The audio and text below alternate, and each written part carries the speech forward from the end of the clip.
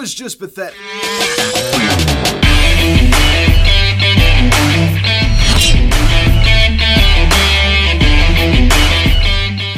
What is going on, everybody? Welcome to Phillies Hot Stove Media and Jerry Cap in this afternoon's first game of the doubleheader between the Phillies and the New York Mets, as the Phillies lose 8-2 to the Mets, as unfortunately they dropped the first game of the doubleheader, dropped the second game of the four-game series. I never seen a team struggle when there are runners on base as much as this team, especially against the Mets. Now, guys, before we get into this video, please subscribe if you have not yet. Please turn on notification bells. Please like this video, comment on this video, share this video, and let's get into this.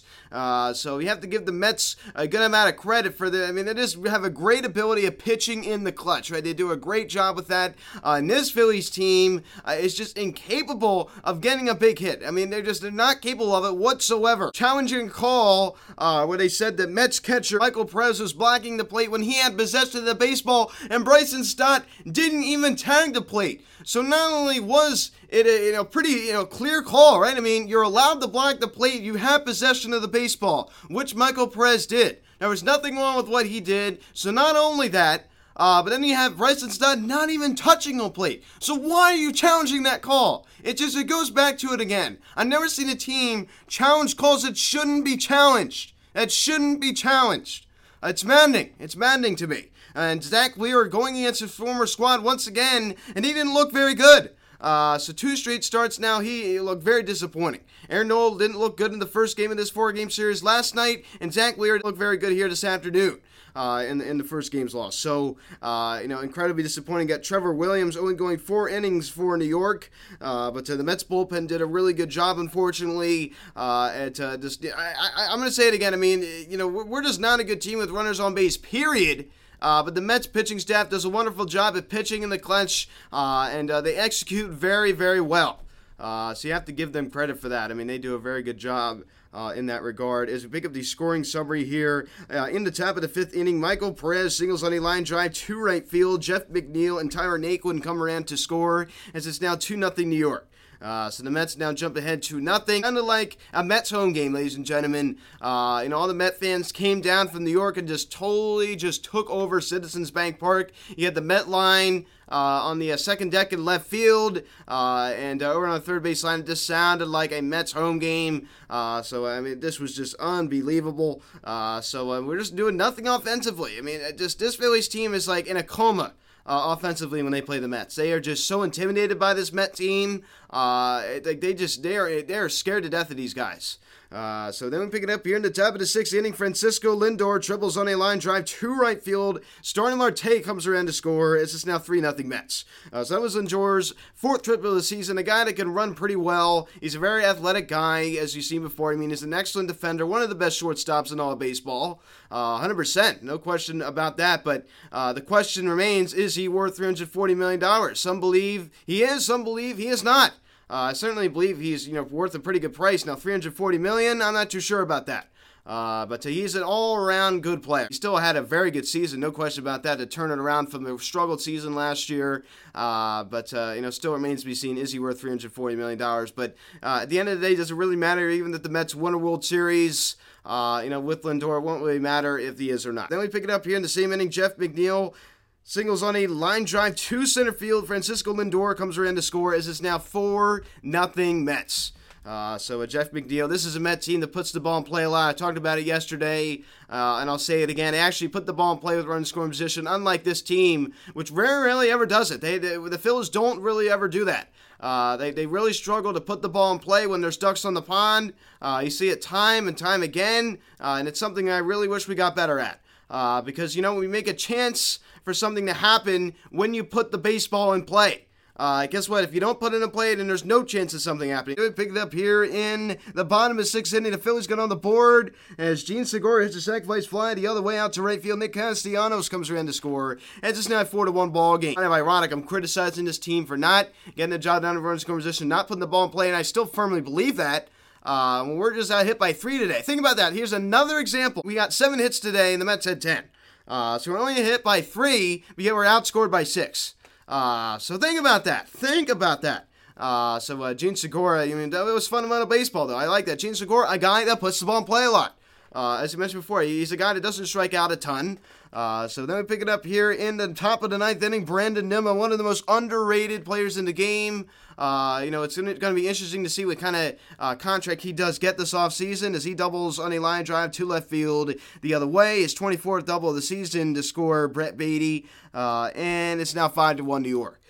So Brandon Nimmo extends the Mets lead, and of course the Mets wouldn't be done. So this is an on-base machine. He's been a very productive player over the last few seasons. There's no doubt about that. Then we pick it up here in the same inning, starting Marte singles on a line drive to center field. Michael Perez comes around to score as it's now 6-1 New York. Starring Marte, a guy that has certainly lived up to the contract that he got this offseason for the Mets, right? An all-star. He's had an excellent season for them. He's been super productive.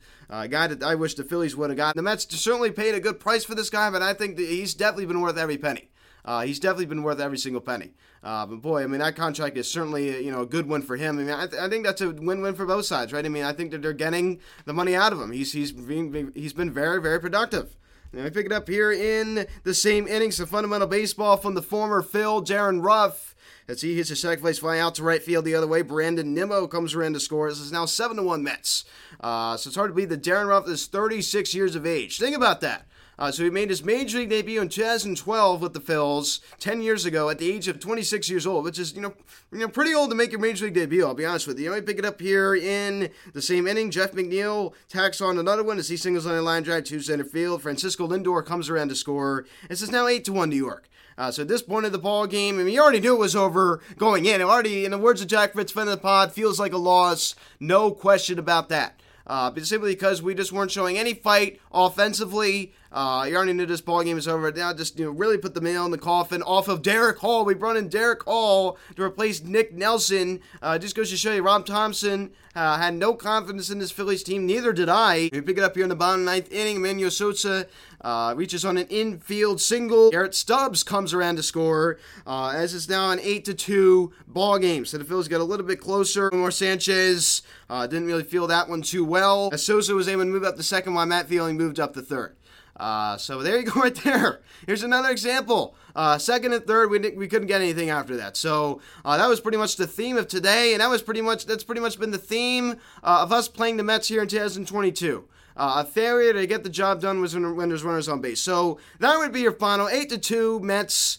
Win the second game of this 4-game series. Win the first game of the doubleheader. Kyle Schwarber out of the leadoff spot. A rough Phillies performance for him. A .210 average now for him on the season. The Met terrorizer just wasn't really there this afternoon. The first game of doubleheader. Rhys Hoskins, guy that's just been really struggling. .248 after this ball game. They're going along with an .825 OPS. I mean, he has just been awful against the Mets this season. He's not the only Phil that's been awful against the Mets this season. I can tell you that. A lot of them have been. And Alec Bohm, one knock this afternoon as well. And he's just been kind of collecting a lot of one-hit games, I'll be honest with you. Not to sound like harsh. And Nick Castellanos, Mr. Singles hitter. 2 singles here this afternoon. Also scoring one of the Phil's 2 runs on a Gene Segura sacrifice fly. So we're paying this guy $20 million a year to hit singles. When is this guy going to hit the ball at the ballpark? I'm tired of it. I'm just so tired of it. And Bryson Stott, one knock this afternoon as well, also drawing a walk. He continues to be very, very productive. He's just been so productive since the All-Star break. He has just been so good since the All-Star break. OPS still sits at 622, so I'm hoping he can get that, quite a bit higher. But at 222 average, when this guy is, sitting as low as he was, it's very impressive that he was able to get this, this high up. So hopefully it just keeps getting higher and higher. And Gene Segura, I think in the first run of the ballgame for the Phillies on second place, fly out to right field, also collecting a single as well. And Garrett Stubbs gets to start behind home plate as JT Muto got the day off in the first game, as he also collects a knock as well, also draws a walk. And Matt Vierling gets to start out and left and then would move to center. He also goes hitless as well. He's just not been productive at all. He also drew a walk. And Bradley Zimmer, he had a great catch last night. Forgot to talk about it. He gets to start on center. Eventually was taken out of the ballgame as he also went hitless as well. And Emmanuel Sosa reaching on the infield single. So he was not credited with an RBI since that was a fielding error by Sanchez. As Buck Showalter certainly had a good amount of confidence in his ball club that they were going to win. As he took out Lindor, he took out Daniel Vogelback to put in Darren Ruff. So he certainly had a good amount of confidence that his team was going to win. And there's no question about that. I can't say I blame him. And Zach Wheeler, 5 1/3, 5 hits, 4 runs, all 4 earned, 4 walks, 6 strikeouts. Now, of course, this is a Met team that likes to see the baseball and is great at drawing walks. They're very good at executing while at the plate. But Zach Wheeler hasn't looked comfortable, the last few starts. And, I feel like his fastball, the velo, hasn't been there as much. He's still sitting in the high 90s, but he just doesn't, he seems like he's going out there, he doesn't have a whole lot of confidence in himself. There's just something missing with Zach Wheeler right now, and I'm hoping he could kind of regroup. This certainly was better than his last start against the Mets last Sunday, but it still wasn't very good. As he does get the loss, his second straight loss against his Met team, second straight loss, in consecutive starts, 11-7 now in the year, 3.07 ERA now for Zach Wheeler. His last 7 starts, Zach Wheeler has recorded a 4.40 ERA. So he's certainly been disappointing since the All-Star break. Remember that start before the All-Star break, he really struggled, and honestly, since then, he has not been good. I've been very disappointed with him coming down the stretch, and I think that's been kind of the biggest thing. Granted, he was fantastic last season, of course, a Cy Young finalist, but coming down the stretch, late August to September, of time of year we're starting to get to now, he started to get very fatigued. And we're already starting to see that. So we got Aaron Nola, who is not a big game pitcher, and then you got Zach Wheeler, who's really starting to look tired. So that's certainly not a good sign. I'm certainly not happy about that. Connor Brogdon, inning in 2/3, 2 hits, didn't allow any runs, and also struck out 1 as well. A 1.63 ERA for Brogdon. He continues to just be so good. Brad Hand, of course, he's just going to come in there and do his job. He's done a fantastic job this year, very quietly. A 2.02 ERA for Brad Hand. No one is talking about this guy. It's honestly annoying me that no one is talking about Brad Hand, about how good he has been. Nick Nelson, a guy who really struggled, 2/3 innings, 2 hits, 4 runs, all 4 earned, 2 walks, a 4.80 ERA. That's another thing. Rob Thompson, he knew that he didn't have confidence in this offense. He put Nick Nelson in there in the time of night inning simply because of the fact that he did not think the Phillies would win this ball game. You're only down by 3 runs, and your manager doesn't have confidence in this team. Think about that, and I can't blame him. I don't either. I just don't. We are like a zombie going against this Mets team. Derek Hall, a third of an inning, as he allows the single to Jeff McNeil. He is not charged with a run since that was charged to Nick Nelson.